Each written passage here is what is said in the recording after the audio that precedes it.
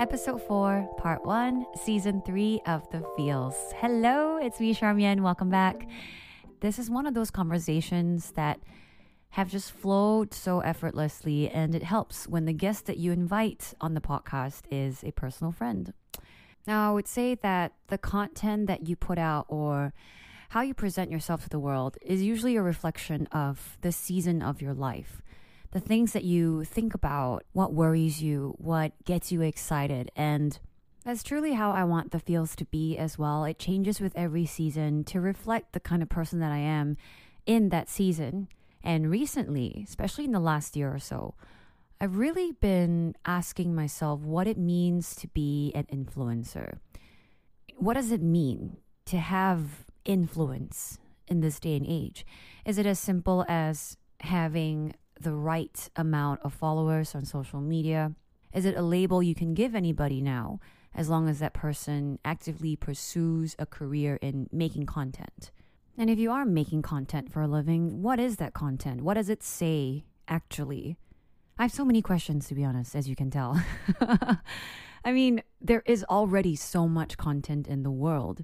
Do we truly need more of it? And if there is always more of it, what are we saying when we do have that kind of power and that reach to do so? What do we say to the people who actually want to listen? I think that's a really important question that I find myself asking myself every single time I sit down to conceptualize a new season. In fact, I always ask myself, who needs this content before deciding if it's worth making it to begin with? And if I can think of just one reason why I could help someone, then it's good enough reason for me to actually make it into an episode. But existential questions aside, I also recognize that there are just some content that exists because we need it for a good laugh. We need it to feel like we're not alone. That's why I love memes. No, seriously. Which is why I thought if I could sit down with someone who I truly feel has influence, but is also someone who can laugh at themselves in the process of making that content and putting out that influence. It was Ben. It was Benjamin Kheng. Funnily enough, we met way back, I think, in 2016, and I had just entered radio, and he had just started out with the Sam Willows, but we never really had like a conversation. I think we were always like friends in passing, you know? And then late last year, we got together to make a short film. Shout out to Eden. Eden is our director. He hunted us down and he got us two together to make a film in 2 days. Truly, I feel like magic happens on set, both on camera and off camera. And that was when I truly got to know Ben. And I always knew he was, as funny a person off camera, but getting to know him on a deeper level, I think that was what made me think he is the right person that I want to have this conversation with, because I think he would understand. And when you think about it, that is what we look for in the connections that we make in the world, no? It's always about wanting to be understood on some level. So looking back on this conversation, I had so much fun talking to him, and I hope that you enjoy it as much as we did having it. And with that, it is my pleasure to invite my friend, an artist, musician, actor, writer, director, human extraordinaire, Benjamin Kheng, on the feels. Hey, pew, pew, pew, pew, pew, pew. It's giving. Yeah, I found out something about you the other day. Oh, no. So I went to Google. Don't do it. Top SG male influencer. Why would you do that? And your name came up. It's a deep dark hole. No, burn it all. Burn the internet now. Burn it now. So I was like, this is perfect. That's horrible. Because truly, I think when I think about the top male influencer, or rather the most recognized one, the one that comes to mind very quickly, it would be your name. However, I also know that you consider yourself, or rather your actual job, your actual job is an artist, a musician, and you do like a wide array of things. So would you consider yourself to be an influencer? A part of me always has died whenever like that term comes up, and I think I'm way beyond my 9th death at this point. So I can't really identify as anything, but I don't know. I mean, yeah, it's funny you mentioned that as well. I think I obviously never fully identified as one, but I recognize how bougie that sounds because it's not about I mean, yes, it is about intent, but it's also about public perception and what kind of work you're doing. And because I'm primarily putting out work in different mediums on a digital space, I guess you can label it an influencer or a content creator. Oh God! But I feel we're gonna like get there. all these horrible catch-all phrases, Yeah. like has been used, like, in varying degrees to all people of our kind. Exactly. I guess. Yeah. But I can really safely say that I don't know that what the article is that you read or who else is on it, but I would feel very out of place beside those folks because I struggle to even create content on the daily. You know what I mean? Like I don't really think of myself as like a content creator. A content creator, influencer. And maybe I should. Maybe that's what's missing in my life. Maybe that's No, I don't think so. Okay, good. Thank you. Let's wrap it up. Yeah, great talk.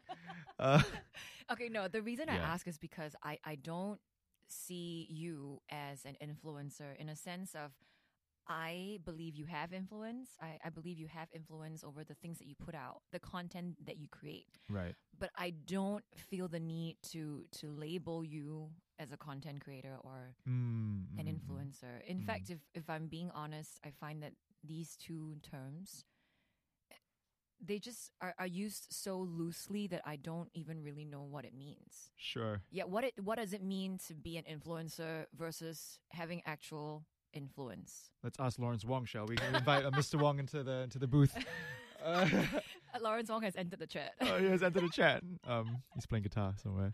He's really cool. But anyway, yeah, that's a really good question. I think obviously the word is like super tainted.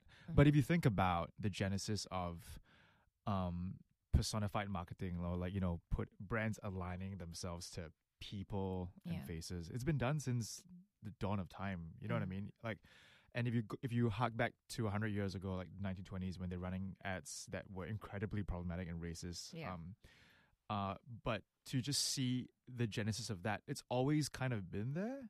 You know what I mean? So I think the influencer term just came about because the power and the autonomy of creating has shifted, right, into obviously the hands of the creator themselves. And I think this day and age, with Reels and Shorts and TikTok taking such prominence in terms of like visibility and accessibility, it's swayed even more. So you see a lot of brands bypassing creative agencies and PR companies to go straight to specific influencers or creators or artists or filmmakers and going, you know your audience, you know your skill set. We want whatever you'll do. Obviously, like, clear it with us, but you know it best. So I think the game is really changing. And I've always liked creating within a construct or a structure, as opposed to like a blank canvas, which gives me a crazy anxiety attack. So it's almost like like writing a pop song for 3:30, right? You have rules and everything.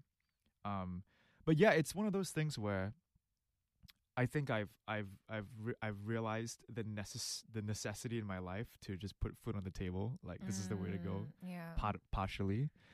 And to not hate it as much as I used to not cringe as much as I used to, and to not keep thinking about the algorithm game as well. Yeah, but that's a whole other topic. Oh my gosh, yeah. Is that kind of why you felt like you were ready to open up your own creative agency? By the way, plug. Is that what I would call it? Is that what I would call Charles Kheng? Like a creative agency? We're kind of just content creators. Two bros with mommy issues who decide to make film. But yeah, no, I think that's it. It's really just, I think it's also being a bit disgruntled with like a lot of the briefs that I was getting at the time, kind of feeling the same run-of-the-mill stuff. Yeah, you know what I mean. Yeah. And realizing that that disruption of storytelling can go a long way in terms of audience retention, in terms of creating something that's interesting. It's also kind of a puzzle, like, how do you make people not swipe away in 3 to 5 seconds? But how do you capture their attention and make it genuine and do something that is a bit more blue ocean or has a stronger USP than most things? And then now with Reels and TikTok, and there's just like variation in every single video, like, how do you then be sincere and all that and cut through all of that? Yeah. So it's kind of like an increasingly more difficult chess master that keeps leveling up. as you go every single month, and then you're just trying to figure out like what works. But I have to say, I really enjoy watching your content. I hate saying that word. Oh my god! Because I know that when you create these stuff, you're actually enjoying it. Like you genuinely enjoy putting out like humor. If you're going through hell, might as well make it fun, right? Like exactly. Versus like everything out there being seeded by brands, and sure, it's we want to see do this. Can you do this for us? But like make it subtle and don't make it seem like we asked you to do it. Right. I think there's a very it's there. It's subtle, but it's there. Just like this Arabica beans right here in this latte. Enjoy your coffee that I got you. So subtle, but still there. Thanks for being here, by the way. Check it out. 15% off. Use code Ben. Yeah, code Ben. 10. That's right. You check focus. You know, you put your hand behind the product. Get ready with me. Oh Come with me. Oh my god, a day in the life. Yeah. Yeah. Okay, I mean we're here bitching about it, but for some people it's an actual thing. Which is also something that I think about these days. It's like, do we genuinely think that what we do in a day and what we use as products, for example, right. like let's say you're a beauty content creator. Yeah. At what point do you go like, oh, you know, if this interests me and this is for my benefit, I'm sure other people will think the same way. Ooh, it's for a good me. question. Maybe it comes from anxiety on my end. It's like, but how do you consume that? I mean, like as a creator and a consumer, like I don't. You don't. You swipe away. To be honest, my relationship with social media has changed so much since leaving 987. How so? I think it's because when I was in 987, we had KPIs. Ooh. Company secrets. Fun town, yeah. Everyone, yeah. The clause is up. No, just kidding. Name and shame. Let's go. No dropping names. No, just no, a no. shame. Okay. What was I saying? Yeah. Okay. So I did it a lot for work. Right. Yeah. So it was like 3 times a week you had to clock this. You had to put this, and your image is this. And I think that was partly the reason why I was like, maybe I don't really want to do this anymore. Sure. Yeah. Because it's not really me. Maybe it's a part of me, but I don't think you need to just be one thing, especially not in this day and age. And I couldn't really relate to that image anymore. So yeah, I think after leaving, I was like, I don't have to do this for work. So I just kind of like took a social media, what do you call that, detox? Yeah. And then after that, I didn't feel an impetus to like keep going back as frequently as I thought. So now I think when I do go back, I feel this like impending anxiety at the back of my mind going like, oh, like I don't like how it messes with my brain. And I don't know if you feel that way, which is kind of why I admire like people who can do this on the daily and actually call it their career. Like, how do you live online so much and not feel like your entire personality just exists online? Yeah. You know, like how do you draw the line? Oh, that's such a good question. It's kind of like once you get caught on the train and you're on it, like you just can't stop, and then you're always just a slave to the algorithm. Yeah. You kind of feel like you drop off and everything. But then you realize that there's so many other ways of getting to happiness, quote unquote, or fulfillment, right? In this case. I mean, I'm thinking about also knowing you, the person, and knowing you, Shamia, the personality. Because I think like I got to know you. Wait. I mean, I knew. I mean, we were acquaintances, kind of friends. Yeah.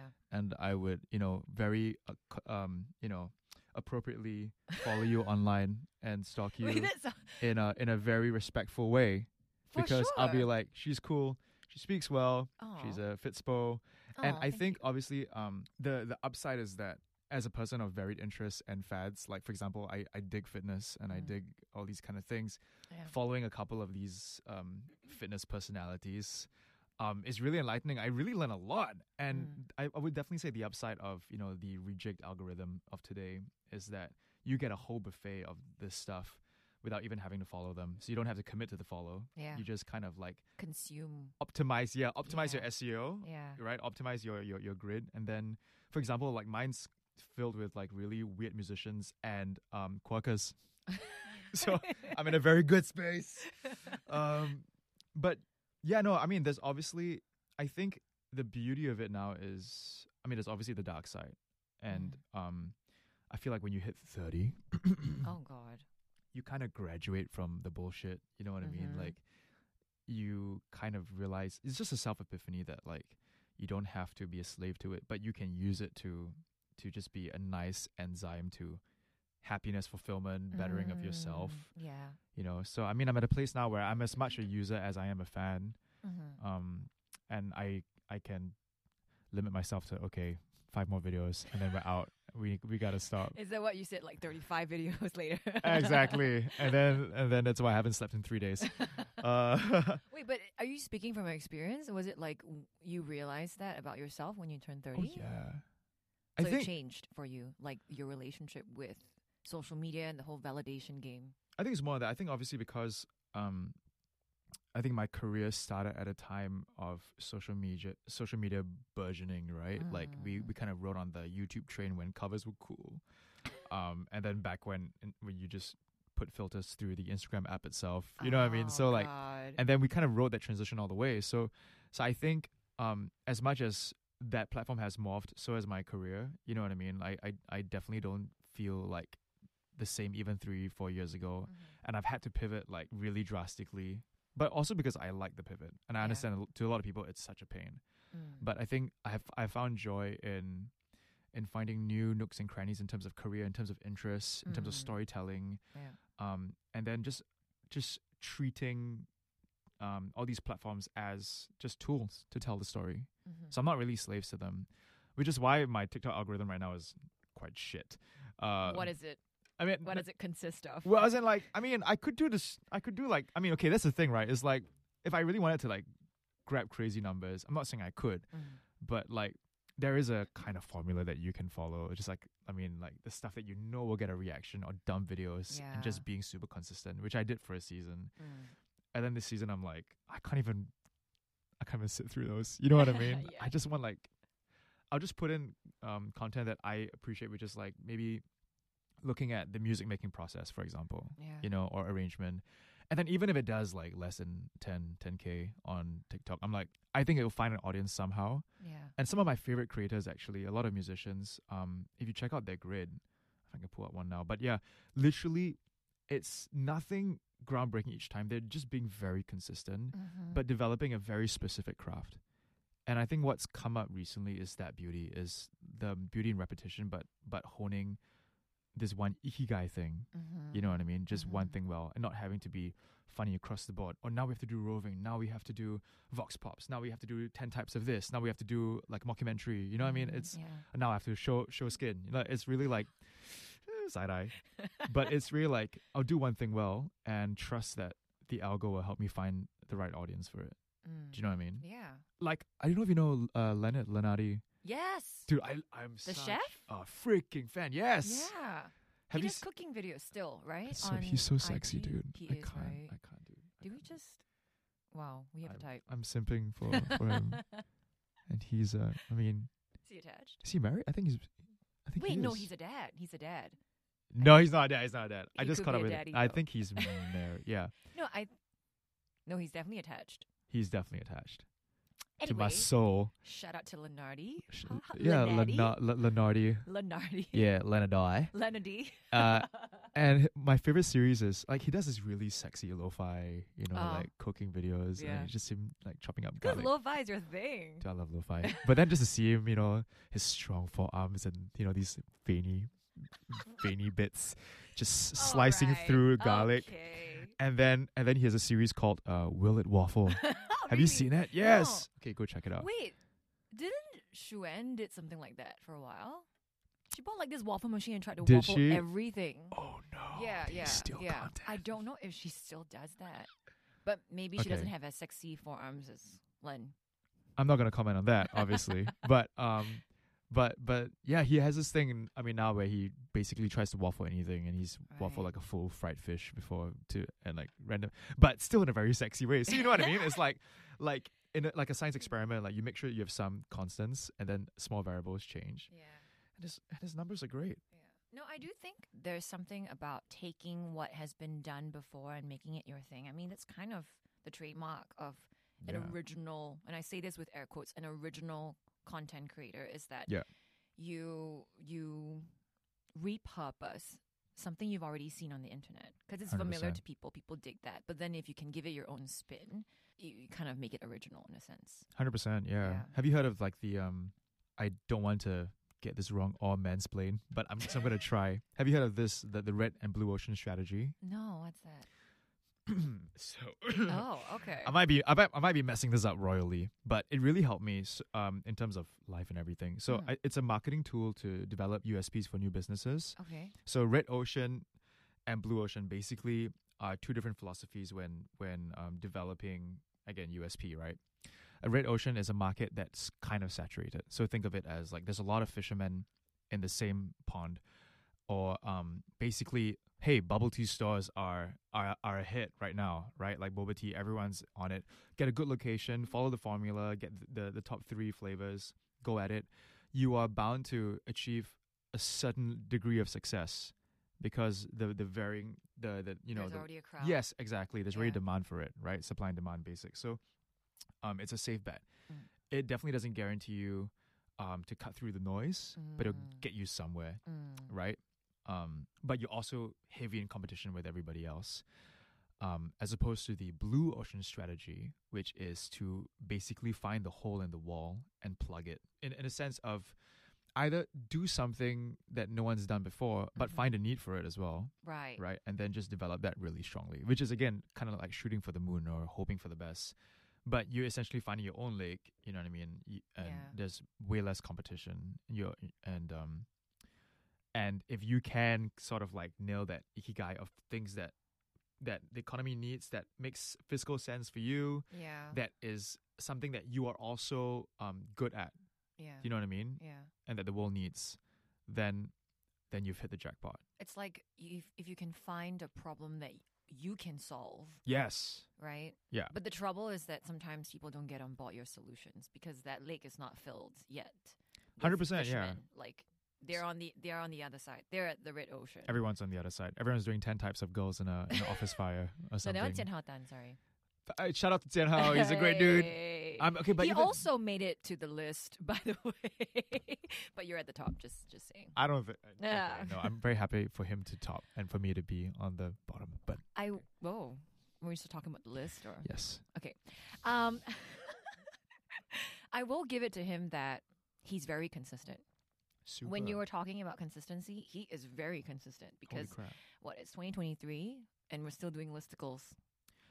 Yeah, I mean, so that is one thing I have to say. I don't entirely understand how that is still floating with the local audience. It's not actually. It's floating with a much larger regional audience. Then that was his goal the whole time. I mean, he made a very again, I don't want to misquote, but I know he made a very executive decision to move away from Singlish into catering to a larger audience. I think a lot of them are from like certain parts of India and the larger South Asia. I think I might be getting this wrong, but I know it's definitely not Singapore.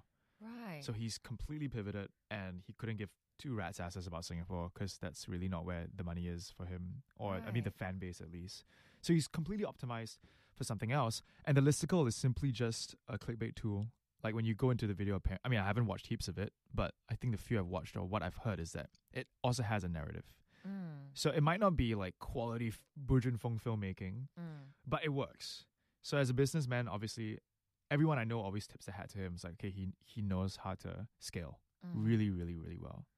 But I think, it's finding that blue ocean strategy that is super exciting. Do you know what I mean? I feel like that's the whole purpose. And it's not for everyone, for sure. But you should just try, man. Yeah. Do you know what I mean? Yeah, and I think if it excites you, there's something there. Yeah. And you kind of owe it to yourself to explore it. Or like think about every big, every SME that has come up in the last decade that has blown up, like say like Airbnb, right? And their slogan literally is "Welcome home." They're a home business and they don't own any homes in the world. Yeah. They're basic, I mean, the whole concept is brilliant. The same thing as Uber or Grab. They don't own any taxis, or Instagram doesn't own any of its own content. So again, like they found a really smart blue ocean strategy to kind of like scale very, very, very well and quickly, I would say. So, I mean, I think the same principle can kind of be applied to like personal content creator molds, I would say. But again, the rules keep changing, so I don't know. I don't know how you feel that as well, but like I'm probably not the best person to ask this it's fine. because, to be honest, I definitely don't see myself as a content creator. Okay. Maybe for the podcast, yes. But Mm. it's a different vibe. Like, I genuinely enjoy what I put out on the podcast, and Oh yeah. it's never been about the numbers for me.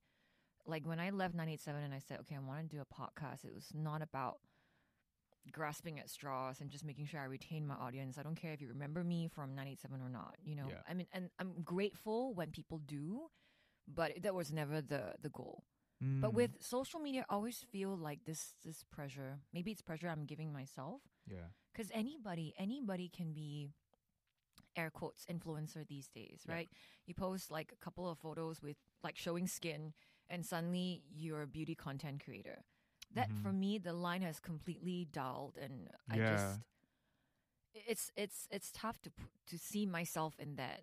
You know, like when you're No, I surrounded by the totally- same group of totally, people, yeah. you didn't just ask yourself, like, am I like that too? Do I have to show more skin? Exactly, and that scene is so saturated right now. Exactly. Like, and I everyone don't want and to their be mom seen is doing as it. that. Sorry. Well, that's a whole other industry. Shout out to moms. Yeah, some moms are killing it. I totally get it, man. Like the competitiveness. I feel like also, I mean, no shade to 987, but like that was a really competitive culture. I mean, I wasn't really part of it, but just Mhm. having a small peek into it and seeing the people who are my friends as well kind of going through it, man, it's so competitive, and there's so much Yeah. pressure on you guys to kind of pull ahead and do this and do that. Yeah. You don't feel like you can carve your own space. Mm-hmm. And I think when I was younger, like even when I was in 987, I think there was a part of me that like blamed the system a little bit. mm, Obviously now it's different. Like after I've come out of it, I realized actually it's all me. Like it was my insecurities, it was my lack of self-confidence that made me think I'm never going to be at the top, or that I'm nothing compared to my peers who have entered the scene much earlier, right? And I've Right. not seen that process that they've gone through themselves to get there. So I can't blame anyone. I mean, Yeah, it's not a blame game. But when I was in it, it was not the right mindset to have. yeah. Yeah. No, I mean, I just feel like this industry as a whole is detrimental to your mental health and everything else. Oh my goodness. I feel like the only way to survive in modern day society is to plan for your next holiday constantly. I feel like that's the way to go. But that's the thing, right? I don't want to live a life where I'm living for the holidays. Absolutely. Yeah, it's like I'm they just tell you jesting. don't live for the weekends. It's the same thing. What is a weekend? I don't know anymore. But no, I totally understand. I'm Yeah. glad you found that, and I'm glad you've carved out like a life and a career aside from social media. I think that's so healthy. Thank you. Yeah. Did you ever experience something like that? Because from the get-go, you know, coming out with the Sam Willows, like it was very like on your own terms for all four of you, right? So you guys Right. weren't under any sort of like association, or you had to like answer to anybody. None of that. I think we were very fortunate again to come up in a time where like the advent of social media was like going crazy. Everyone was like, "Oh my god, like YouTube covers, or like, you know, you're doing content online." And I think very early on we were like, "Okay, let's do covers, but let's put a really weird spin on each cover." You know what I mean? That was kind of the genesis of how I was trying to like understand creating work that was both commercially viable and creative at the same time. Yeah. And I felt like a lot of people in that scene that I grew up with idolizing never crossed those two Venn diagrams. It was always like it's either fine art and or it was like, you know, commercial stuff. Yeah. And no one ever dared to go like, you know, like let's smash these circles together. And every time people did it, it just wasn't well executed. And I mean, growing up, being a fan of like the theater, fan of like the form of acting, you know what I mean, and the craft of acting, or like storytelling, but also being a fan of like just Disney Channel, you know what I mean, and all that. We grew up with Yeah. that. We grew up with And all that good stuff. Yeah, I'm just like there's so much beauty in both, and I want to exist in that middle space, you know. So I think for me, the social media avalanche wasn't. I think I saw it more of an opportunity rather than like a necessity to battle with people, that I could just serve my own interests or my passions, and then hopefully that would be enough to get me through the door. But even if it doesn't, like, it's still really fun. Yeah. But I understand that not everyone has this passion of like storytelling or filmmaking. You know, Mhm. perhaps you just want to look pretty or like good looking, and you're handsome. And I think it's fine. I mean, I think as long as you're putting in effort and you don't let it be your whole identity, I think you're in a good place. Yeah. But it's so much easier to say this shit on a podcast than actually do it. No, Yeah. actually, speaking of that, I remember your earlier posts on IG. Do you remember them? This sounds very creepy, by the way. I when I was, remember like- them because I think we met in 2016. That was when the Samuelos were, I think, up and coming, was it? And I had just entered 987, I think. Oh, yeah. Yeah. And Fun I times. remember your early posts. So young and naive, all of us. No, it was a post of you sharing your fitness journey. I think you were like chonky at one point. And I was quite prosperous. Yeah, and then you had like a transformation or something. So it Sure, was like yeah. a post of like your before and after. Okay. Yeah. A And- thirst trap, was it? Oh, no. No, it wasn't. It was well, it was. Anyway, I'm just going to bury my head. I have to be honest. I don't remember whether it was thirst trappy or not. But I mean, obviously there was a difference. Like that's why. the Imagine there was no transformation, difference. right? I was just like, No, but like you mentioned how you've grown, and you're not even that version of yourself anymore. It's Right. interesting when you look back on your older posts. yeah. You like look back on that self, and you're wondering like, okay, what was that Ben thinking and going through at that point Yeah. of your life? A good, healthy amount of cringe is important. Do you cringe when you look back on this day's stuff or memories? And For all that? sure. Or you're like, man, I was a I boss cringe ass when I look bitch." back on old photos of like past relationships. Like, Okay, well, yeah. That, like I mean, why? yeah. Why did Google Photos save that? Oh, no. Of all the data you could have lost, please lose that. Which is Should we like, pull it up right now on the monitor and let's discuss this subject A? no, but it's true. Like before you guys blew up. I mean, I Yeah. don't like to use that word, but before you guys blew up, individually and as a group, surely the way you use social media has changed. Oh, yeah. It was different. It was more like personal. It was more like for your close Dude, group of 100%, friends. Yeah. More than that, I think it was like, oh my God, I was so self-righteous, dude. I was so self-righteous. And I don't know why. Okay, so this is my semi-public apology. I've apologized many times for this, but like, I was so impressionable, right? And this also has so many facets. I think growing up in church, obviously, like I don't attend anymore, and like there's a whole other topic. But like, I think I was so impressionable about trying to change the world, and not in a very right-wing conservative way, but Yeah. like in a spread the love kind of way, or like, you know, usually love wins, or like everything is possible if we just hold hands and kumbaya. And I truly believed it. You know what I mean? Like I truly believed that Yeah. love was the answer. You know, back then when you to write love on her arms, and, you know, all those like those Tumblr quotes and shit. I'm sorry to laugh. Dude, so many. I do remember that, Ben. I do remember I was it. all about that shit, man. And so like I just remember like I would always try to find time to like speak life into people, you know, that kind of thing. Like almost Yeah. like I'm some Preachy. cringy youth pastor or some shit, right?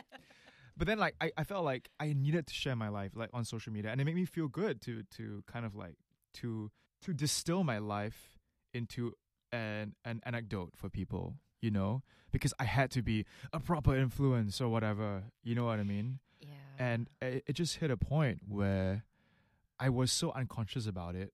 I think I caught some flack for a few of it, and I don't remember what exactly, but also, I mean, in the music industry, like, you know, there is a level of decorum that this just does not belong to, right? And it's not just the cringy thing, it was the preachy thing, it was me oversharing, and I had to, I mean, at first I was like, you know what, these people are haters or whatever, and everyone was like, oh, let haters be haters. But no, man, I mean, like, there was so much good criticism that came out of it too, that was like, why are you doing all this for, dude? Like, why do you feel, it's more of a reflection of your own interests, your own insecurities, your own imposing of your own values on people, just because you want to be seen. Maybe there's a saber complex buried in there somewhere, you know? So I then I decided to shut up for 2 years and just not like, I think I became very hateful. Really? I mean, I turned a point where I completely stopped sharing. I think also I was just very like, I was very guilty about being that guy. It also coincided with me sort of like relearning my ideas of organized religion and spirituality and all that. So it was all like a lot at the same time. Yeah. Sorry if I'm rambling, but No. it was a lot of that stuff. And then I think the only way out for me from this period of like I would say pedestrian depression, like it was like kind of there. I could feel the weight, but I couldn't really identify it. Yeah. But I just couldn't bring myself to be genuine online. But the only way out for me, and this was around the time the band ended, was to laugh at myself. Was to go like, this is all kind of a joke. This whole career, this posturing, this hat wearing, skinny jeans wearing dude who's trying to save the world, who never actually like, did I actually care about the people that I was talking to? Like, could I look my 10 closest friends and go to I've invested in their lives, and I could honestly say, hell no, I did not.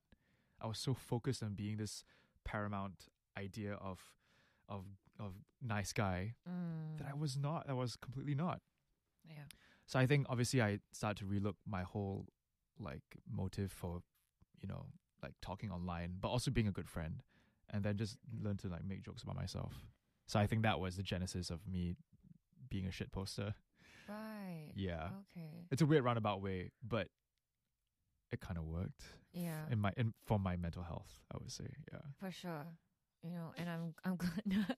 No, I say for sure because I think without that realization, you couldn't have come to this place where comedy is like literally your funny bone. It's a healthy amount of part bullying of is you. important. I recommend you to bully your kids. Just kidding. Charmian has not endorsed this. No, on the she's not. fields. Yeah. No one endorses it. No, but I'm glad you shared this with me, and thanks for saying that, because I feel like I'm kind of going through the same thing. Yeah. I'm quieter on social media these days because I don't know. I'm not even sure if I'm supposed to say this, but nowadays when I get brands who like ask me to do this or do that, it's not like I'm not grateful for it, but I always ask myself, what is the point?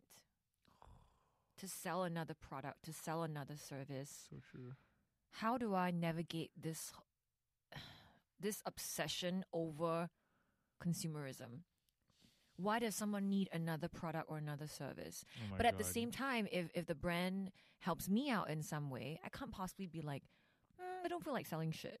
Like I can't do that. Yeah. It would be wrong on my part. Sure. Yeah. So I don't know. I just feel like I'm trying to find that balance right now. And at least for me, I don't feel motivated to put out anything pretty or funny or interesting. Like, why do I have to be all these things? Even with the podcast at the beginning, I was super excited about it because I really believed in what I put out. But at the same time, I was just thinking, does it really matter? Like, do I have to be good? Do I have to know the answers? And why should people hear it from me? Is what I have to say even... It's a void. Yeah. It's just like, we're shouting to a void. Yeah, it's like the bagel, the everything bagel. Yeah. It's A bagel. Yeah. Oh my God. Yeah, so I That guess I'm show just in that messed kind me of up. like dark hole. Yes. And I feel like maybe that was kind of what you were asking yourself. Thanks for sharing. Yeah. I 100% retweet that. 100%. I don't think that would fit into what is it now? 180 characters? 160? That's right. Yeah. We'll There's a talk whole-ish essay. to good old Elon about that.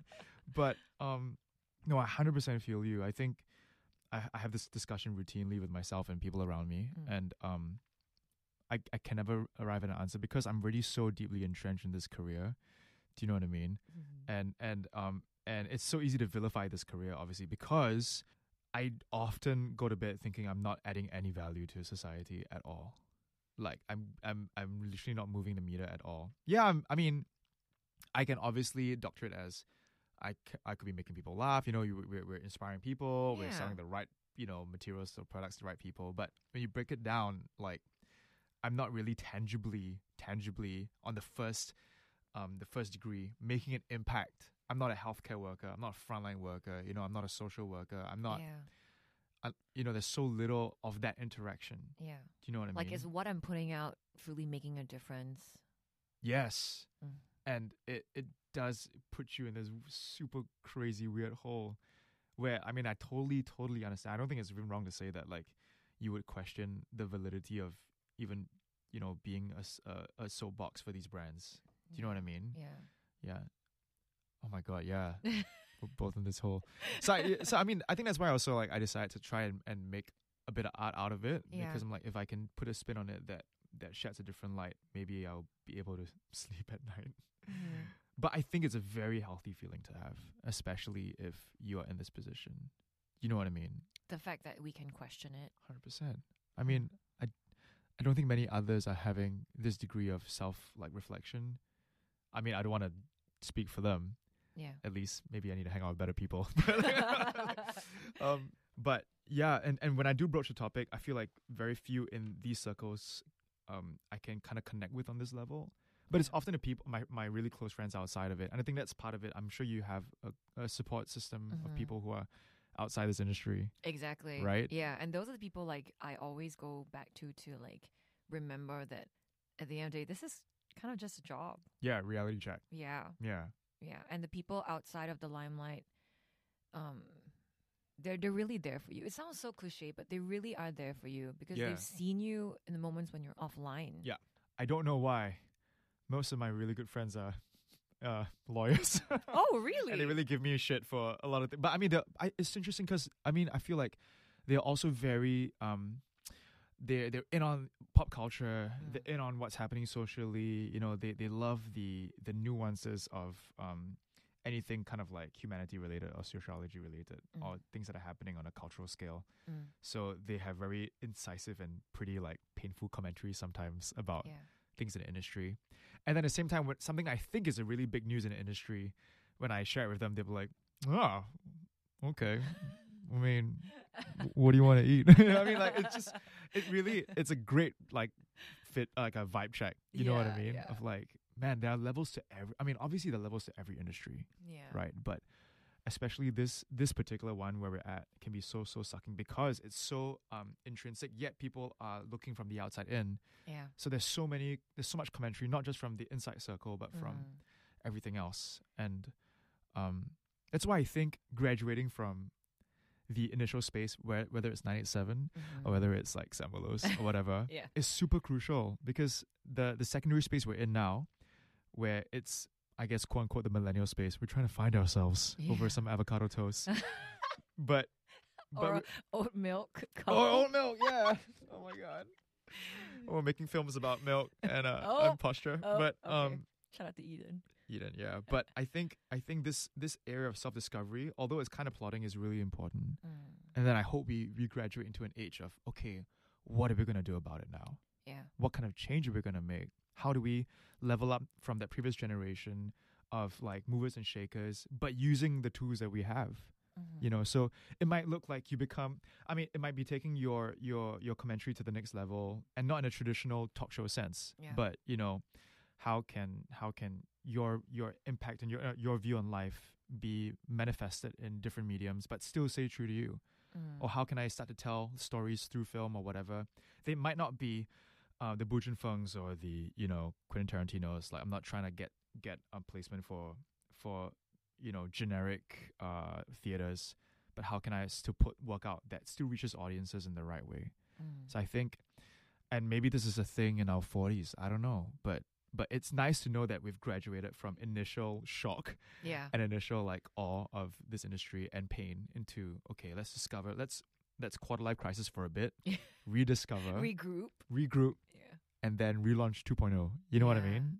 Yeah. Speaking of like regrouping and then relaunching, were there pockets of time where you felt like you just didn't want to go online at all? Or like if you stay online, even through the days that you don't want to be online, how do you cope with that? How do you power through that? I think thankfully, like, the online world is very vast, and I found nooks and crannies to be in it without like the weird toxic elements. Because I can be very Gaia solar. I'll geek out at random shit. You know what I mean? Or like I'll go into like just a gamer hole, or I'll stay on like a subreddit. Yeah, I especially TikTok, because there's so many different holes in TikTok, right? That you can just fall into. And then I fell into this the absurd comedy hole where like videos just don't make any sense, but they're freaking like the transitions happen for no reason. But then it's so funny. And there's like, my favorite one is like people acting like NPCs. Have you seen those where they act like characters in a game? Right. And like, stay safe, okay. You know, like on the road. I just find that just lizard brain things. Yeah. Just switch off my brain. Yeah. So I mean, I found safe spaces online, but I've also found that like my mental and physical health increases exponentially when I'm away from my phone, like exponentially. And I'm like at least 50% more creative immediately. Right. When I take like a 2-hour break. Yeah. Immediately. I don't know how you feel about that.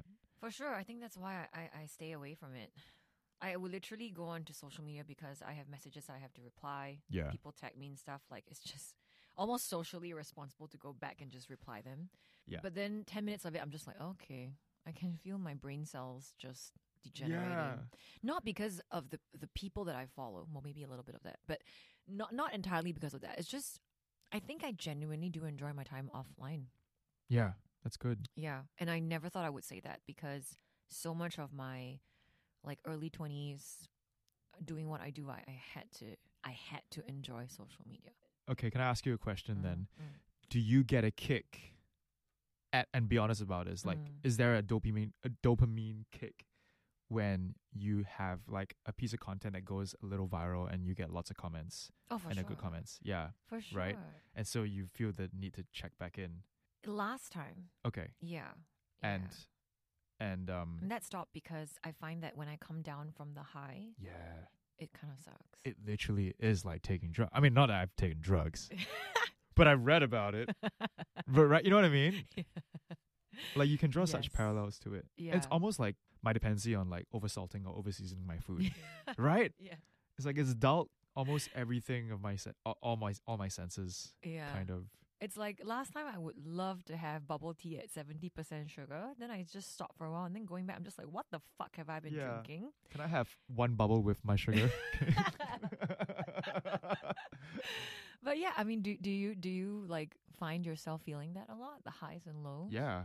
And you must experience it a lot because every time you put out like another remix or a one-man choir video, like that always brings up your algorithm. It does. And I try to think of it more. I mean, now as just like I'm really trying to put on business hat when I do these things. You know what I mean? Because I'm okay. You know, if I'm going to commit to this, then I'll commit to it from like a objective standpoint. Like, okay, to keep the business going, I got to do X, Y, Z.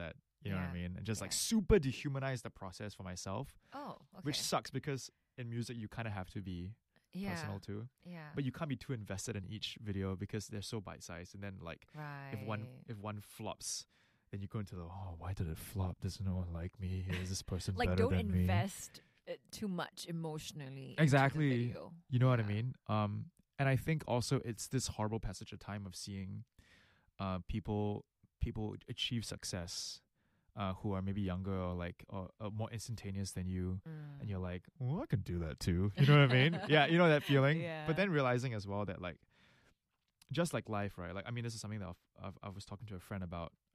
That like time is really your greatest ally. You think you're at the top of the world, think again. Wait like another week, and then you find yourself in a shitter. You think you're in a gutter, just wait a little bit, and something will come along.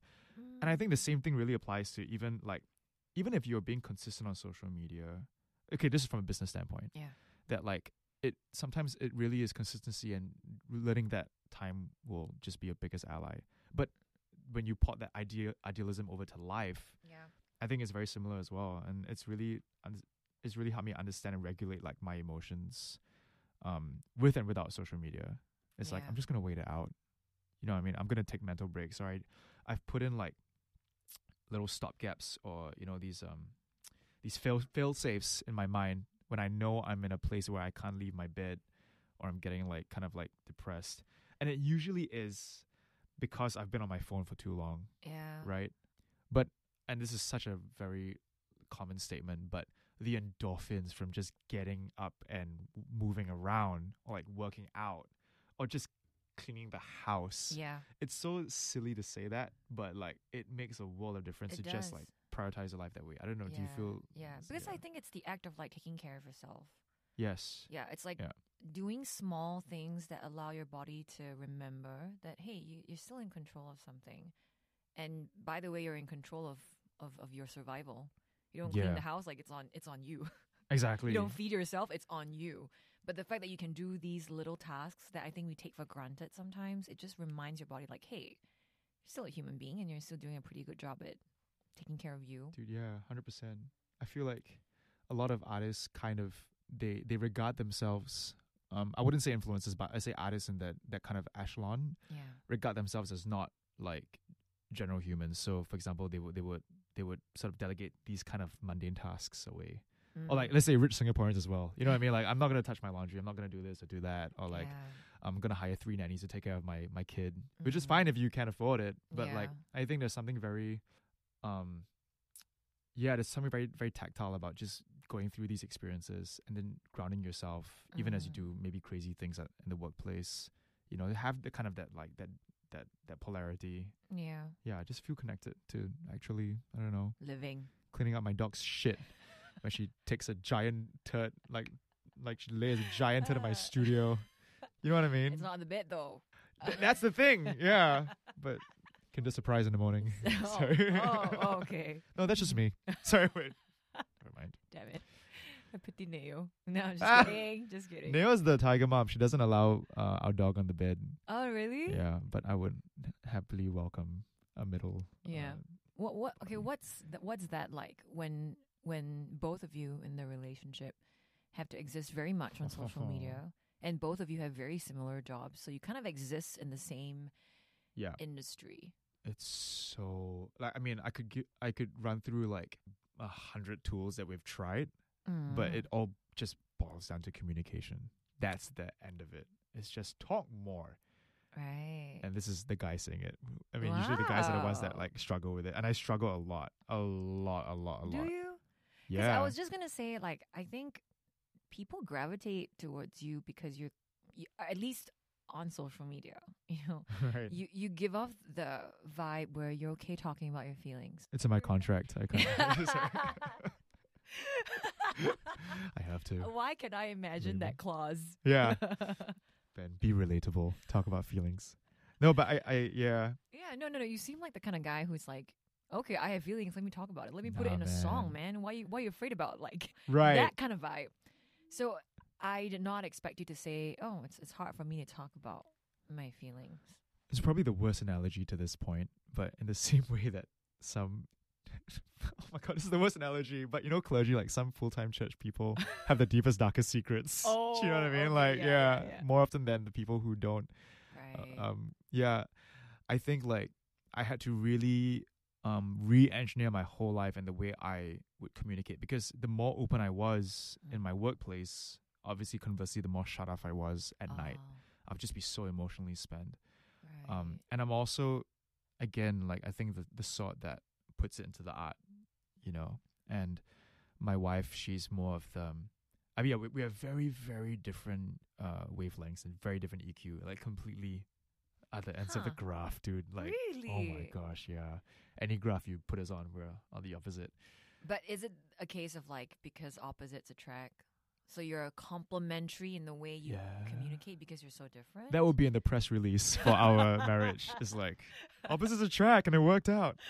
But no, it's so much work, man. It's so much communication. I mean, I'm sure in your relationships and stuff, but like, I think when it takes it to a whole nother level in marriage, and especially when you combine two people with like non-fixed schedules. You're both freelancers. You know, I mean, right now we're double income, no kids, but like, should that change in the future?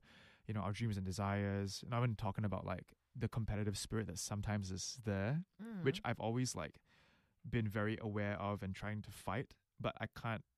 I mean, like, you know, you have to acknowledge it when it's there, especially like if it's unsaid, you know. And I think for me, we've had to work through a lot of those things in this short span. Right. And the least we could do, right? I mean, obviously, I would say couples therapy is super useful.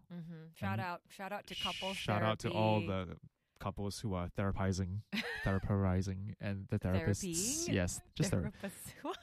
That's why I'm not doing radio. Cannot English, bro. Yeah, English. It's okay. You make music. I play guitar. And we also do this thing. It's kind of cheesy, but I read about it on Twitter. Oh. It's called Team, and you do it every night. It's an acronym, man. Oh my gosh. Please tell me about this acronym, Ben. I feel so gross. No, really. Let our listeners It know. freaking works. Okay, All right. Okay. So Team, and this especially works if you and your partner have really busy days where you can only connect for like half an hour before you go to bed, like literally, or even less than that, right? So T stands for touch. Aww. So connect physically, whether it's like if you like a handhold or a hug or a spoon, or if you hate each other today, just put a finger to a finger. You know what I mean? Like just a little bit of physical touch. And then E is education. So list down one thing that you have learned today. Could be about your partner, could be about yourself, could be something self-improvement thing, could be about your boss, whatever. Yeah. Describe one thing you've learned today to better yourself. A is affirmation. Oh. So say one thing you feel like you're proud about of your partner, or one thing they've done well, or one thing they're improving on. Just affirm them. Nice words. And M is metrics. So metrics, I know it's kind of like a catch-all term, but it basically means something that you can improve on, or that your partner can improve on. Oh. For example, flush the toilet, or simple as that, or take more time out for yourself. Could be anything as vague as or as simple as an action, or something more figurative. Okay. But as long as you can identify one thing, you don't even have to list it. Some days we have no metrics, but Right. and I think for some people also, it's easier to collate the thoughts that you gather through the day and not blurt them out in your moment of like emotional turmoil, but just like sit on the thought for a while, and then at the end of the day, maybe you frame the thought a little better. You know what I mean? You've considered more options, and maybe that's the time to, hello, by the way, flasha. No, because I was just thinking, if I only have half an hour to connect with my partner, and we end up with metrics, I'm not sure. Maybe it should be meet. I mean, I'm just swapping the acronyms around. I'm not trying to imply anything, euphemism-y. But like, you could start with the metric, I guess. I don't know. I mean, it sounds really reductive and silly to even, it sounds very corporate when you list it out. But you forget that even empaths or people in the creative field forget to even, you need these hallmarks or yardsticks to kind of guide you. Yeah. And as shitty as it sounds, as like corporate as it sounds, it has really helped us, especially in periods where we're just so slammed, and not even like physically, but mentally you're all over the place. You know, you have no time to just connect. And then you realize, oh, in 3 days, I haven't actually really talked to you. I don't know what's going on with you. I'm just stalking you on social media maybe, but like I don't really know what's going on. So that's really helped us. I mean, I'm no, couples therapist, but yeah, in our situation, it's done us a lot of good. Right. Yeah. At the beginning, when you guys started dating, the whole putting it out on social media thing, was it like a conversation that had to be had? Do you feel awkward looking at friends who do that? Or have you done that? Have you done that? Yeah, well, in the past. I remember this, yes. I think I do, Did I mention it? Did we talk about it? We talked about something tangential. Yeah. For me, I'm the kind of person, like when I'm seeing someone and I'm really happy in their relationship, I gravitate towards sharing about that person. Yeah. Not so much in a way where if people see it, they're like, oh my God, like, he's just dating him. It's more like, I just like to know that he is very much involved in my life. Yep. And I feel proud to share about that person. So good. But I have been burned by that before, and I just, because coming off of it, it's like when people see that person so much in your life, and then they stop appearing. And then they start asking questions, and it just hinders the healing process. Did you do a hashtag? But that has been my experience, and this applied to all of my ex-boyfriends, whatever like profession they were in. Yeah. Like I've always been the type, like, okay, if I feel really safe and happy in this relationship, I want to share about you. Yeah. I think I totally agree. That was my thought process behind, I think, sharing about Naomi in the first place, because with everything else, I had always tried to protect that element of my personal life. Yeah. But then I would just look at my grid, and at the time I was just being really personal as well. And it was literally my whole life, except for the biggest part of my life. And I think it was more about, okay, do I want to protect branding or my personal life, whatever, or do I want to honor her? You know what I mean? And honor her presence and her love in my life. And I felt like that took priority. I was like, I want to honor like the fact that, you know, she's very much a part of me, you know, and I'm proud of us and everything. So I think that was the underlying emotion before we started to pose for jewelry and all that kind of stuff. Good matching sweaters. Oh my God. Yeah. So you guys never had that conversation of like, are you going to post about me? Or like, no, if you she's post never about me. Then what does it mean? Like that sort of thing. Because there are some couples who are very much in the limelight together that I know of, and right. That the whole branding that is the seems couple, to be a right? sensitive thing. No, I Okay. think even before it gets to that stage of branded as a couple, Yeah. it's more like, because social media is so rampant in our lives, right? That if you decide to avoid posting about something, what are you insinuating? Really interesting topic, actually. And it'll also go to, I think, who Naomi is as a person, where if and you know her, she's like really meticulous in almost everything she does, like from a career standpoint. Like she really deliberates like crazy. She has tons of tattoos, and she's never planned any of them beyond like a day. Like she just goes, I'm gonna get a tattoo, goes in and just gets it done. Like, and it's such a strange phenomenon where I'm also trying to understand it. I'm the opposite way, right? But I think when it came to us, I guess appearing as a couple or doing stuff, we've had very little conversation about it. Or at the most, it's like, are you okay if I run this photo? Like, if I post this of you because you're saying this, you're speaking in a funny way or whatever. I'd be like, yeah, go ahead. And that's the extent of it. That's as far as we'll talk about it. Yeah. You know what I mean? Yeah. So I think the fact that we do that, and we're also very real.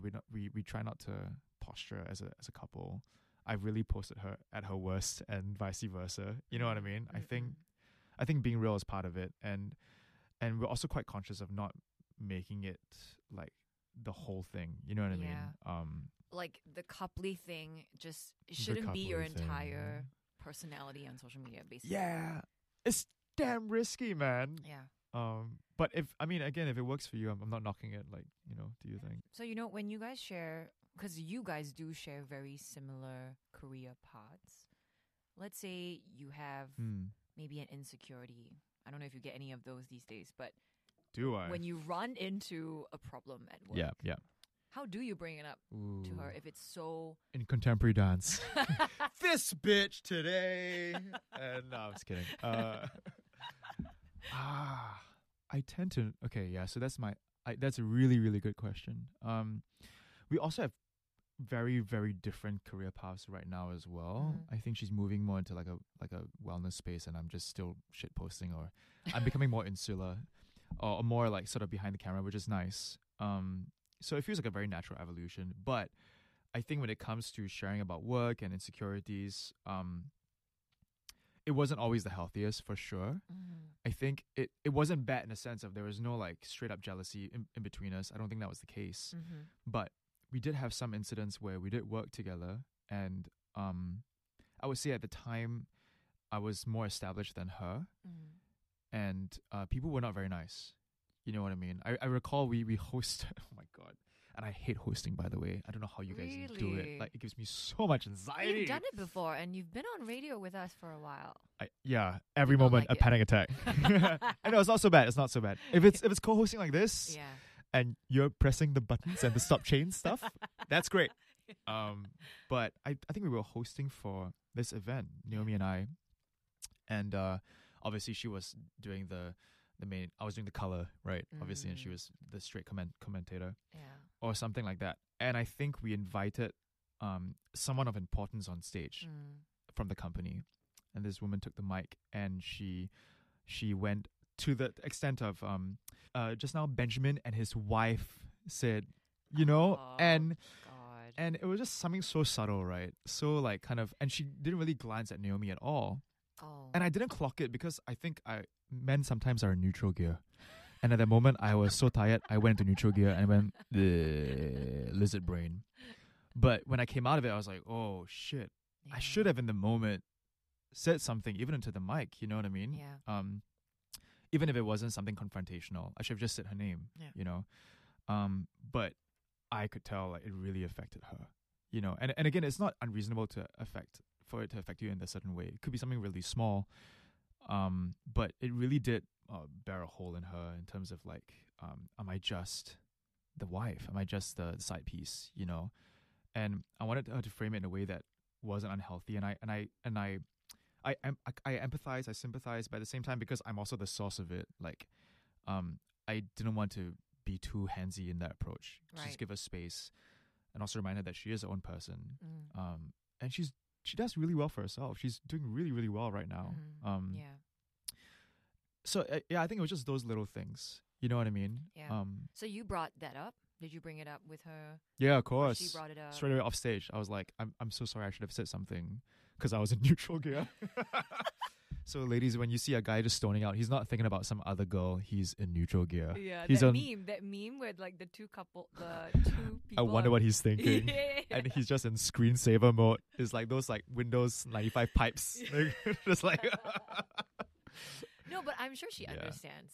Knowing Neo, I know she like. I don't think she blamed you or anything for not speaking up.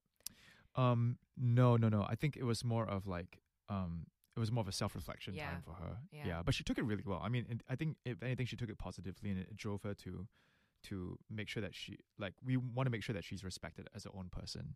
You know. Yeah. So when we do work together, it's not so much an add-on, whether it's either way. Yeah. But is that you are being engaged because of who you are and the value that you bring as an individual. Yeah. So it's two individuals adding to the pie, and not just it needs to be the couple, which is more the bigger cell. Yeah. Yeah. Because when that happens, I think it's very dangerous. And at the end of the day, it's a partnership, right? It's not one person stringing the other along. Exactly. It's two together. And it's a relationship first and foremost. Yes. More than anything else. Yeah. You know what I mean? If anything else can fade away.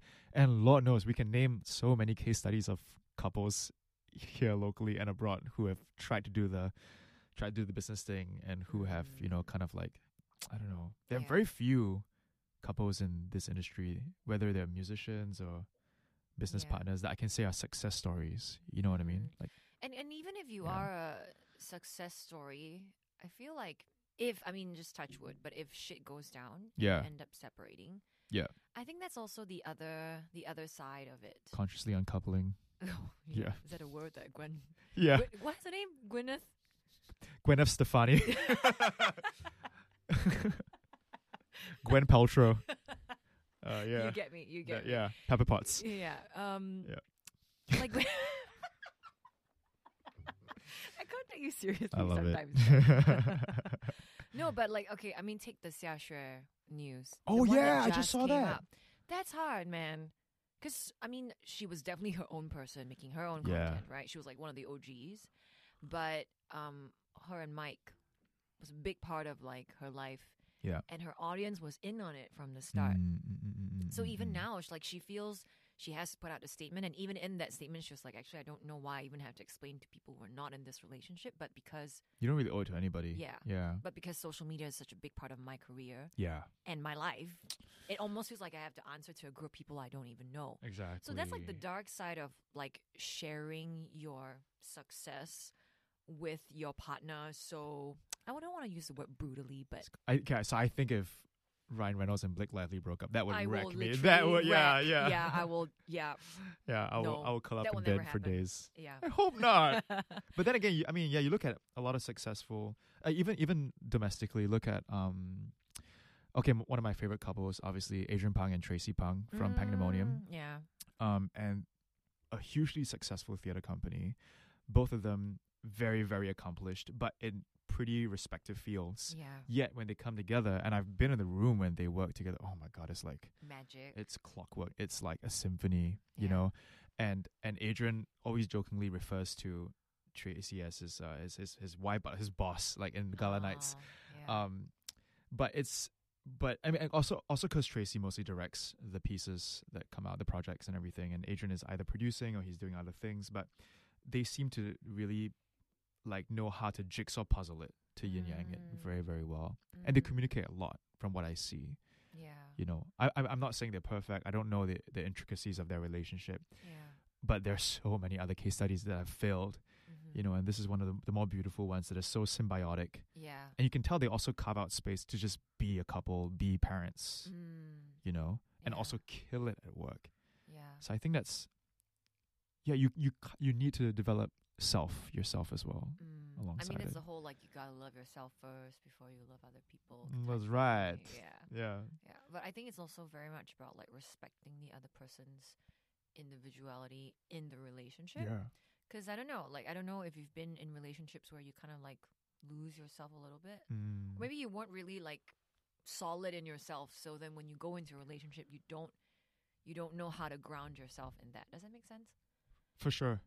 For sure. Yeah. It's like if your foundation was rocky from the start, it's not going to be super stable when you have someone, you know, if anything, Yeah. you just kind of, you give yourself another outlet or another avenue Yeah.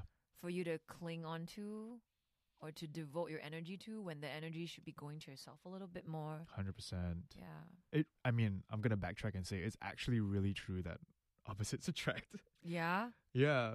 I think prior to Neo, like, I mean, I don't want to say I had a type, but I mean, like, the pattern revealed itself to me. You know what I mean? What was your pattern? And I mean, I'm not going to explicitly Without say naming names. but I think, like, I was always really drawn to the creative spirit.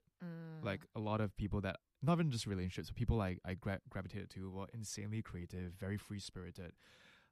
There's a phrase I learned that day that was a granola girl. What is that? I'll leave you to Google it on your own. Granola girl. No, don't look it up now. Oh, It's okay, like, okay. I mean, basically, it's just like very like free spirit, tree hugger, kind of like Oh, feel okay. the earth, kind of. Yeah. I'm probably getting it wrong, and also a bit of a pick me girl, kind of like Yeah. you know what I mean. And while that was like wildly exciting, I think I was also not a very rested spirit back then. I was going through a lot of my own shit. Yeah. And when you got two souls just spiraling, you know what I mean? Like, you can't even like spiral together or like move together.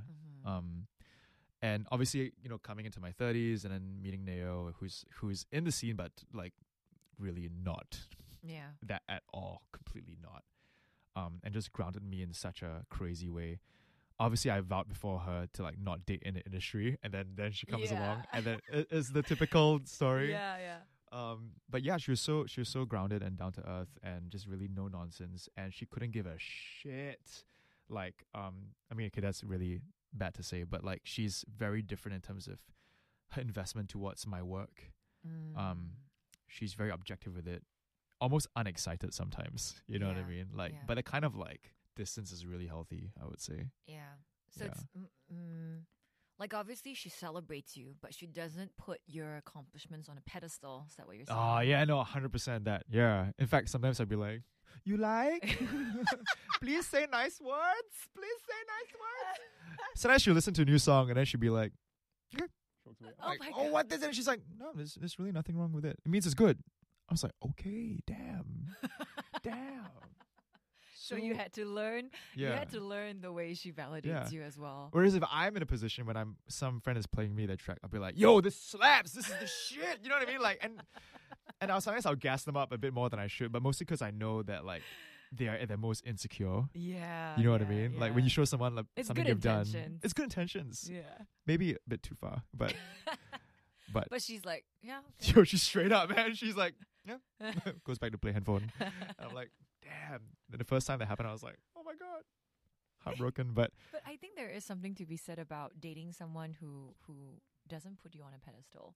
oh I my think god, we do yeah, need someone to ground ourselves in that way. 100%. Yeah, I want someone to hype me up, but not like be a fan. But yeah, You know what I mean? yeah, There's this saying like if you treat someone like a celebrity, they will treat you like a fan.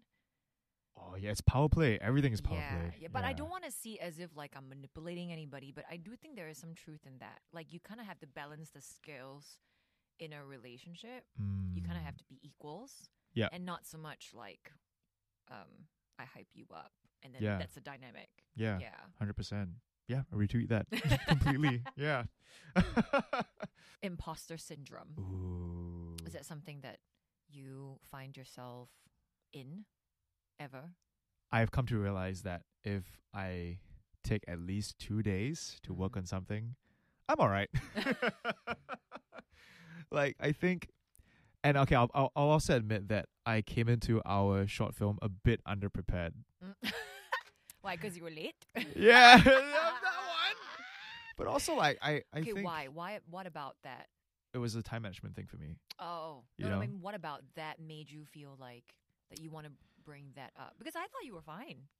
Oh, thank you. I thought you were great. Oh, thank you. I think it's also, yeah. I mean, okay, the acting shoe I hadn't stepped in for a while. I was mostly just directing and writing and stuff, so it Right. was kind of foreign to me for a bit.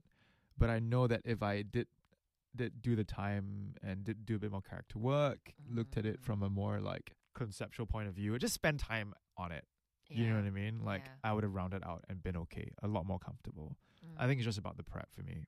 And I've learned that a lot of imposter syndrome can be solved With more prep. with just more prep. Yeah. But I mean, okay, that's also very reductive to say. I would say that, and this is an interesting conversation actually that I had with Cesare, name drop. No, I mean, he's such a great guy, and it was a long time ago because okay, growing up doing, like, you know, bar nights and like serving in church and stuff when I was a lot younger, Yeah. where you're told to like break down your idea of self. You know, like you're just a conduit, you're just a broken vessel, and you're just there to serve. You know, kind of just like kind of erodes the kind of artistry you think of in your head, or like your self-importance. Yeah. So when I started becoming like an artist, I realized I just did not have the confidence that a hallmark quality in a lot of superstars, or if you look at like your Biebers or your Harry Styles, you know, or whoever, your I don't know, BB Rexes or, you know, Doja Cat, like they just exude, like you have to think you're the greatest person in the room. You kind of have to. You kind of have to. Yeah. I used to reject that because I thought that was like me tapping into arrogance. But I realized Tell me. everyone who's great in their field, you have to have like crazy self-belief. Yeah. Even if the world shows you otherwise, Yeah. you have to be the one that thinks you're the greatest. Yeah. And it's interesting you say that, because that's exactly what Cesare said. We were on a panel and they were like, how do you overcome imposter syndrome or insecurity? And he literally said, you have to think you are the greatest in the room. I would say that it's half like law of attraction and positive affirmation to yourself. But that was his mantra. And I went back and I was like, I can't do that. Like, I have no bone in my body that, like, as much as I tell myself I'm the shit and I prepare, like, I don't feel like, I just feel like shit, you know? But then I kind of took upon, like, I took the mantra that I used to run with, which is, I'm really not there to serve myself. I'm there to serve the work. Yeah. Serve the art, you know? And I had incredible, like, anxiety at the time, you know, stage fright or whatever. Yeah. Even with prep. But I was like, if I'm not serving the work and I'm thinking about my anxiety or my stress levels or insecurity or paralyzing self-doubt, then I'm doing the work a disservice. I'm falling short of my job, which is telling the story. Yeah. You know what I mean? Yeah. It's actually an act of selfishness in that sense. Yeah. And when I thought about that, I was like, oh shit. Okay, so if I just focus on The work. Yeah. And in replacement of self, maybe that will work out. And it has to a degree for me. Yeah. I love that you mentioned this, because this was actually one of the things that I wanted to talk about on the feels, which is kind of shifting the perspective on feeling like you can perform. And especially in like our industry where you're constantly working with people, like you go onto set or you're recording or whatever, right? Yeah. You always feel like, oh fuck, like I have to, like for you, I guess, you have to sing. No, but same, like if you have, you know, 30 minutes to smash out a take. Yeah. Like for a scene. Yeah.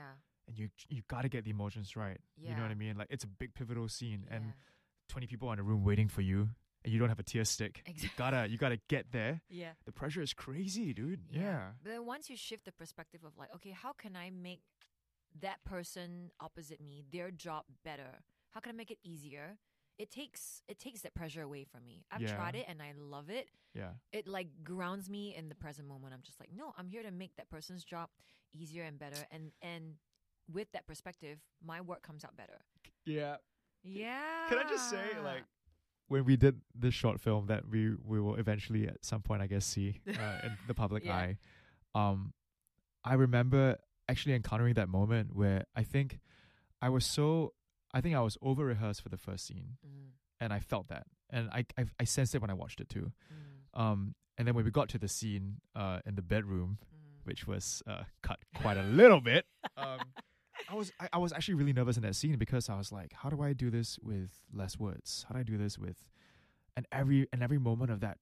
Okay, I mean, for more context, it was like we played ex lovers, and I'm an insomniac. I have a sleeping problem. Yeah. And I called you over to just basically sleep in bed with me. Because then he can sleep better at night. So yeah, there was nothing intimate, just that. Yeah. But we end up having a really beautiful heart-to-heart conversation about intention, desires in bed, Yeah. right? But so much of it was beautifully written in a sense. There's a lot of subtext to it, right? So when I read that, I was like, this is so wonderfully written. I can't fuck this up. Like every beat has to be correct. And I remember, like, I think on our second take, I wasn't happy with what I was doing. And I just was like, okay, I'm not listening to you. I'm not listening to Shamian. I'm just so focused on the entire thing and what I'm doing.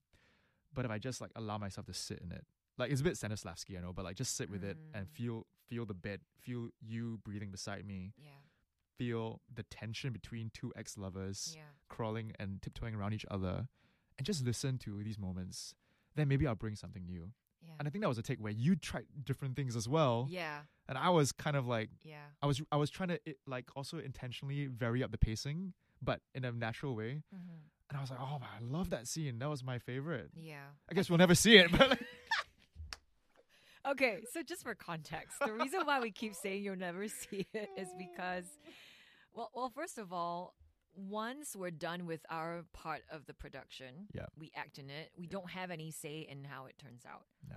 Obviously, we hope for the best, and when we acted it, we felt it and we really liked the take. Yeah. But when we watched the most recent cut, Yeah. which is supposedly the final cut, Yeah. It wasn't what we expected. Yeah. So we don't know if it'll ever see the light of day. Maybe like a director's cut or something.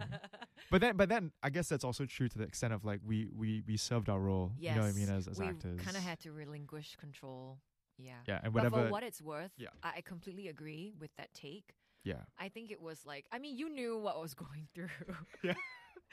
that weekend. Dick in a vice. Yeah. But it really helps to like ground yourself in the moment and focus on the other person, which is something I recently learned as well. Yeah. Like there's a technique where, you know, when you have to emote, you have to kind of bring the emotion. Yeah. Yeah. Most actors are very focused on that. They're very focused on themselves. Yeah. The output. Yeah. But the moment you shift that focus on the other person, the feelings kind of come naturally because you're simply reacting from oh my gosh, that dude. stimulus. Just So I like think that was, goosebumps. But like, yeah, 100%. I think that was what happened with us. Yeah. Yeah. And it's such a simple truth that I don't know if you picked that up when you were studying acting. But they always say acting is just listening. Yeah. And actually acting is learning to not act. Yes. Yeah. The moment you're acting, you're not. Yeah. Yeah, you're not doing it right. The best actors don't really act. You're just Yeah. reacting. Yeah. You're just being truthful in the moment. Yeah. But it's so hard to do. Yeah, Right? Like yeah. even in this moment, like I'm just not trying to preempt where I want to take the conversation, Mm. but simply reacting to what feels organic. And that's how cadences are formed in real life when you're talking to someone, like the pause I just had between words. I didn't plan for that to happen. Yeah. You know what I mean? But it Yeah. felt natural. It didn't feel rehearsed or anything like that. Mm. And that's the thing I had to realize also, like, coming from, you know, like, and that's the thing I feel with a lot of internet personalities, bringing it back to the influencers who then get casted in stuff. That is a whole other That is can of worms. it's a whole other podcast. Yeah. A whole actual different podcast. But I mean, if you don't mind me asking, you experienced that? Because you kind of have, I mean, okay, from an outsider's standpoint, I feel like you're in a good space of having the best of both worlds. Meaning, like these days, actors have to be influencers as well in order to Sure, get casting yeah, directors' yeah. attention, which that is a whole other argument. Oh my God, yeah. Yeah, but you're kind of in that space of, okay, I have acted, I have Right. experience, and I'm passionate about it. I want to do it. But you also have like the numbers to back it up. Okay, yeah. I guess I'm in a bit of no man's land because when I do go back to theater circles and stuff, and if I do land a job, I'm seen as, oh, you know, he's the internet guy. And in the internet spaces, I'm like, oh, he's the fine arts guy. You know, stiff upper lip. But yeah, no, I mean, like, I think it's just knowing that, again, the Venn diagrams can align beautifully. And if I'm I can be judged. I mean, it's part of the job to be judged, but make sure that I present something worthy of being judged, you know? But yeah, to bring it back to, like, again, I feel like this generation has grown up with a lot of TV, a lot of, you know, like... a lot of access to the internet. Yeah, a lot of dramatized works. TikTok acting is a whole other thing. Oh my God, you know what I mean? Yeah. And so when you see them getting engaged as hosts, yes, I see the smile. I see you. Or not just singers, but like, let's say musical theater, right? Having to perform, to be stable, to do choreo. Yeah. When you're cast in a dramatic scene that's not just kind of like exaggerated but nuanced, a realistic take, or absurdity, and you don't have a good director to help shape them, it's very obvious. And in my time away from training, I've seen that develop myself as well. Do you know what I mean? And so I'm like, I've always been like extra sensitive to that. I'm like apologetic and sensitive. Like I try to work on that as I go. But it's hard. I mean, I don't know how you feel. And like, how do I navigate this? Yeah, but I mean, you are trained. I mean, you did go for for Yeah. training and all that. Yeah. But I think I was in a weird space of like, everybody saw me as just a DJ. And even now, I still feel like I have to shake that off. Not shake that off because I was ashamed of it. I'm very proud of like my background, and I know someday I'll get back into it because I still love it. Yeah. But you know, like, people still look at me and be like, "But she's on radio. She does radio, or she's a host. Can she act?" People tend to develop one impression and stick with it for... Yeah, and I can't blame them because I think this is how like our world works. That's why branding works. Yeah. People just want you to be one thing, you Correct. know? But I think that was my dilemma with 987. I didn't just want to be one thing. I can't be talking about pop culture every night. Like, that was just not me. Yeah. Yeah, at some point. I mean, you don't care what Iggy Azalea ate tonight? Yeah, What? exactly. Like... I don't care about her diet plan. Oh, like, shit. Yeah. So I'm still finding myself in that, but I think signing up for the training myself helped with the imposter syndrome. Because I was like, I can't speak for myself if I don't even believe that I can do it. Yeah. So let me go test the water. And if I suck, okay, I'll like have my tail between my legs and walk away. Yeah. But you put yourself up to the pedestal. I mean, to challenge yourself. Yeah. Yeah. And what helps me is that with every single project, I think I walk away feeling like I've left a good impression on the director, the production crew. And I think that's good enough for me because at the end of the day, like, people will talk. And if you have a great work ethic, you've done what you could for the production at that time. Yes. The work is going to speak for itself. Yeah. Yeah. I mean, of course, unless you're in the short film and then your scene gets cut. Okay, but then nobody can say anything about that, you know? Yeah. I would say you are, I mean, I'm not trying to, you know, describe you in front of you, but I mean, again, that's the thing. Like, a lot of people don't have intuition as an actor, as an actress. And I felt like you were very intuitive on the spot. Something that I felt like as I started to creep behind the camera and direct and write more things is something that I like just intrinsically looked out for in actors. It's not so much what training you had or where you came from. It's like, how do you be intuitive and honest on the spot? You know what I mean? Because acting is lying, but like, you know, like, but it's lying with truth sometimes or so. And I felt like looking at you just get a certain vibe when you're with different people. Yeah. And just I think the intuition. also it's true when they say like, okay, you can train, you can go for training, but you shouldn't be bringing your training to the real world. Yeah. The moment I can see your technique, I'm like, you don't got it, dude. Like, yeah. And it's actually funny you said that because last year I did like a web series thing with Vitzi. And Which one was this? It was Queen of Diamonds. I don't think you caught it. I'll go and stalk it after this. Yeah. The same way you watched my the friend zone. Ah, yes, on right. set. Thanks, dude. Love you. I did. I deep dived. No, but after the production was done, Yeah. the director told me something. He was like, "Did you know that you were not my first choice? I had someone else in mind. Shit. God forbid she's an influencer, obviously." Woo! Yeah. So I was like, Classic. okay. I mean, I wasn't not expecting that. I did not ask him for it, but he just gave me the information. Yeah. So I asked him, okay, what changed? If I wasn't your first choice and it was between two of us and you were set on her, what changed? So during the casting, he was torn between the two of us, but he had one phone call with each of us to decide. Wow. And going into that phone call with me, he was like, I think I'm going to go with the other girl. And I did not know this. Holy crap. But he said coming out of the phone call, he realized, okay, I'm the right person for the part.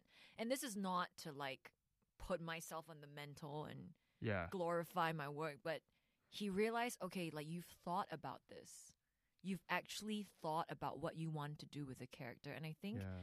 that's what a lot of people, I don't want to shame any influencers who have just gone into acting, but I think that seems to be the case for most people. Right. Yeah.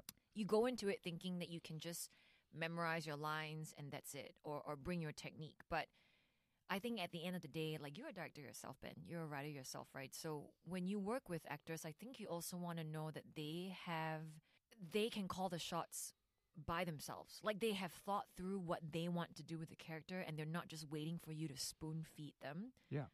Yeah, because otherwise they're just a dummy, right? Like they're there to take on the role, but I think they kind of have to have some sort of autonomy with it.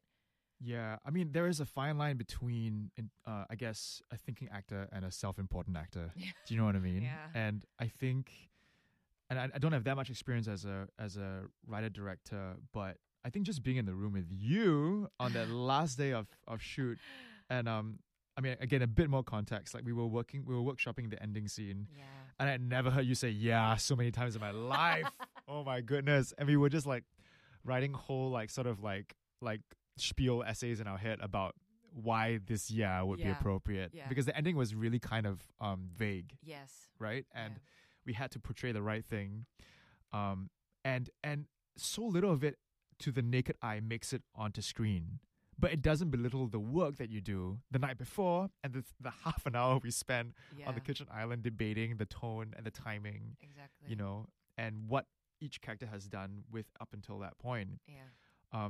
And the amount of the process to which an actor takes to prepare, an actor does prepare, and the journey an actor takes to get to that point where it's just a few seconds of reacting, right? People really don't see that work, Yeah. but you can't skip that work. I feel. Yeah. You It's know? like the iceberg theory, right? 100%. Yeah. Like the tip of the iceberg is what you see, but so much of it goes all the way to the bottom, man. Yeah. Yeah. And it's like using your tools, like your physicality, your tone. But I think most importantly is, I guess, like staying true to you and like Yeah. the stuff you want to tell. You know what I mean? Yeah. And That's you're doing that with the actually- podcast, dude. Like you're killing it. Thank you. But honestly, that's a lot of how I feel when I think about social media content. You know, it's like, oh Great man, I segue. can't be as creative as that. I Right, can't do right. what this person is doing. So I'm just like, oh, analysis paralysis.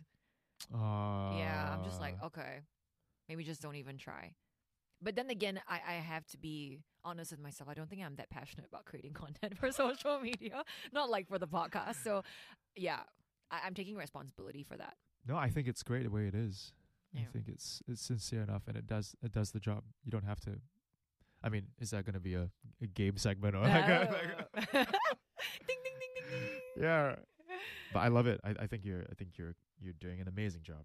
Thanks so much, Ben. And I'm not just saying that. I'm not just trying to gas you up. Hey, like- I'll take it though. Yeah, take it. Thank you. So what's next for you, Ben? What have you been working on, and like what's next for you? I'm doing a podcast. Planning to take over all the podcasts and make it the Pivot. best, the only podcast. Yeah, nah, I'm just kidding. The Fields with Benjamin Kheng. Yeah, exactly. yeah. The vibe check. It's giving. It sounds so 987, dude. Oh, like no. the vibe check. The vibe dude. check It with sounds Ben. very 987. 4 to 8 p.m. only on 987 FM. Oh my god. It was my dream as a kid. Good to be old on times. 987. I know, because you were on Lush for a while. Yeah. That was fun. And then you were with Sans for a bit, right? Just for a little 2 weeks. stint, Yeah. So did you ever think like, hey, actually, I want to go into radio? Yeah, I mean, I never planned to, and when I did, it was just so much anxiety because it's such a difficult job, dude. It's a lot of so scary. multitasking, which is actually the fun part. Yeah, you like that stuff? Yeah, the whole like pressing You buttons and masochist, talking. you're crazy. I cannot. But I would say, I mean, just to detract, but people like you, I would say you, Natasha, like I feel like you guys, like it's so. I mean, not that the rest aren't doing a good job. Everyone's killing it, but I feel like it really feels like you're in a room with you guys when you guys are on air. It feels very natural. It feels like, yeah, you guys are just being yourselves. I think that's the hallmark of it. You know what I mean? Thanks. But it's tough too. It's not easy to do that on air. Yeah. What are your plans? So I'm doing an album this year. Like it's more of like a music year. Really? So I'm working out an album that would drop hopefully fourth quarter this year. Nice. And I'm still in talks to do a couple of like acting stuff, like series work. And we're just trying to confirm that. But it's a lot of like body transformation stuff, which is I'm a little bit afraid of. Like I've got to like just get really fit and stuff. Right. I don't want to do that. I'm like, dude, that's the fun part. Yeah. That's I guess the fun so. Part. Yeah. No, but I'm fully on board for it. I would love to see you in more stuff, to be honest. Thank you. Yeah, I mean the singing thing, you've been singing for so long. Maybe stop for a bit. Yeah, can you like just shut up, kidding, dude. just Yeah. kidding. No, but I think after working with you especially, I would definitely love to see you in more stuff, and hopefully we can work together. Yeah. But I think from next year onwards, the goal is to also kind of like scale the company. Okay. Like my little production company, and sort of try to commission and direct and write more kind of zany original work, and try to find a little niche in terms of like filmmaking. Yeah. It doesn't matter if it's not wildly Jack Neo successful, but like as long as it carves out a little hole in the industry, I think I'll be happy. If I'm being honest, I don't know how long I want to do this spin thing. Okay. I think I have to like pivot a little bit.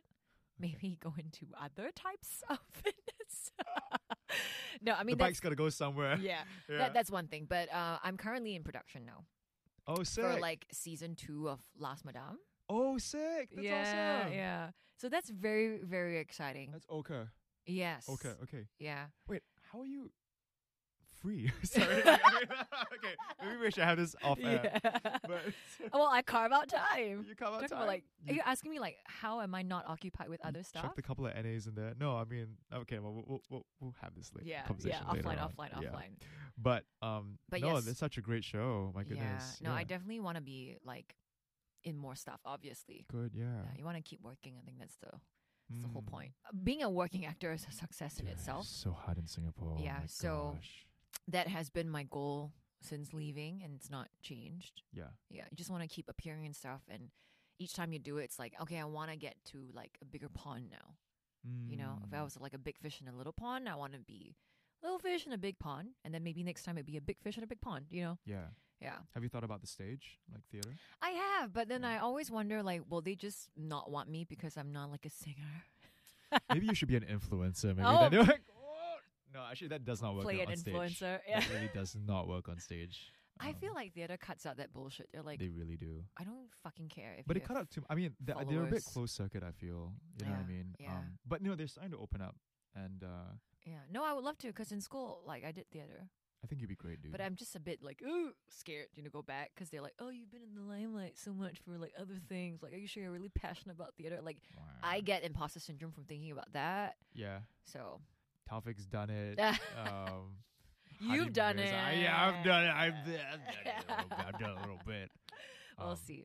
Is the great? It's as an actor is the most cathartic thing to be It on is. stage. Yeah. I feel like when you do theater, you kind of go back to yourself a little bit. Yeah. It's not so performative, like, in the outward sense anymore.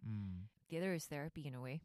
Yeah. I mean, it's so visceral, so different from film. Yeah. I hate.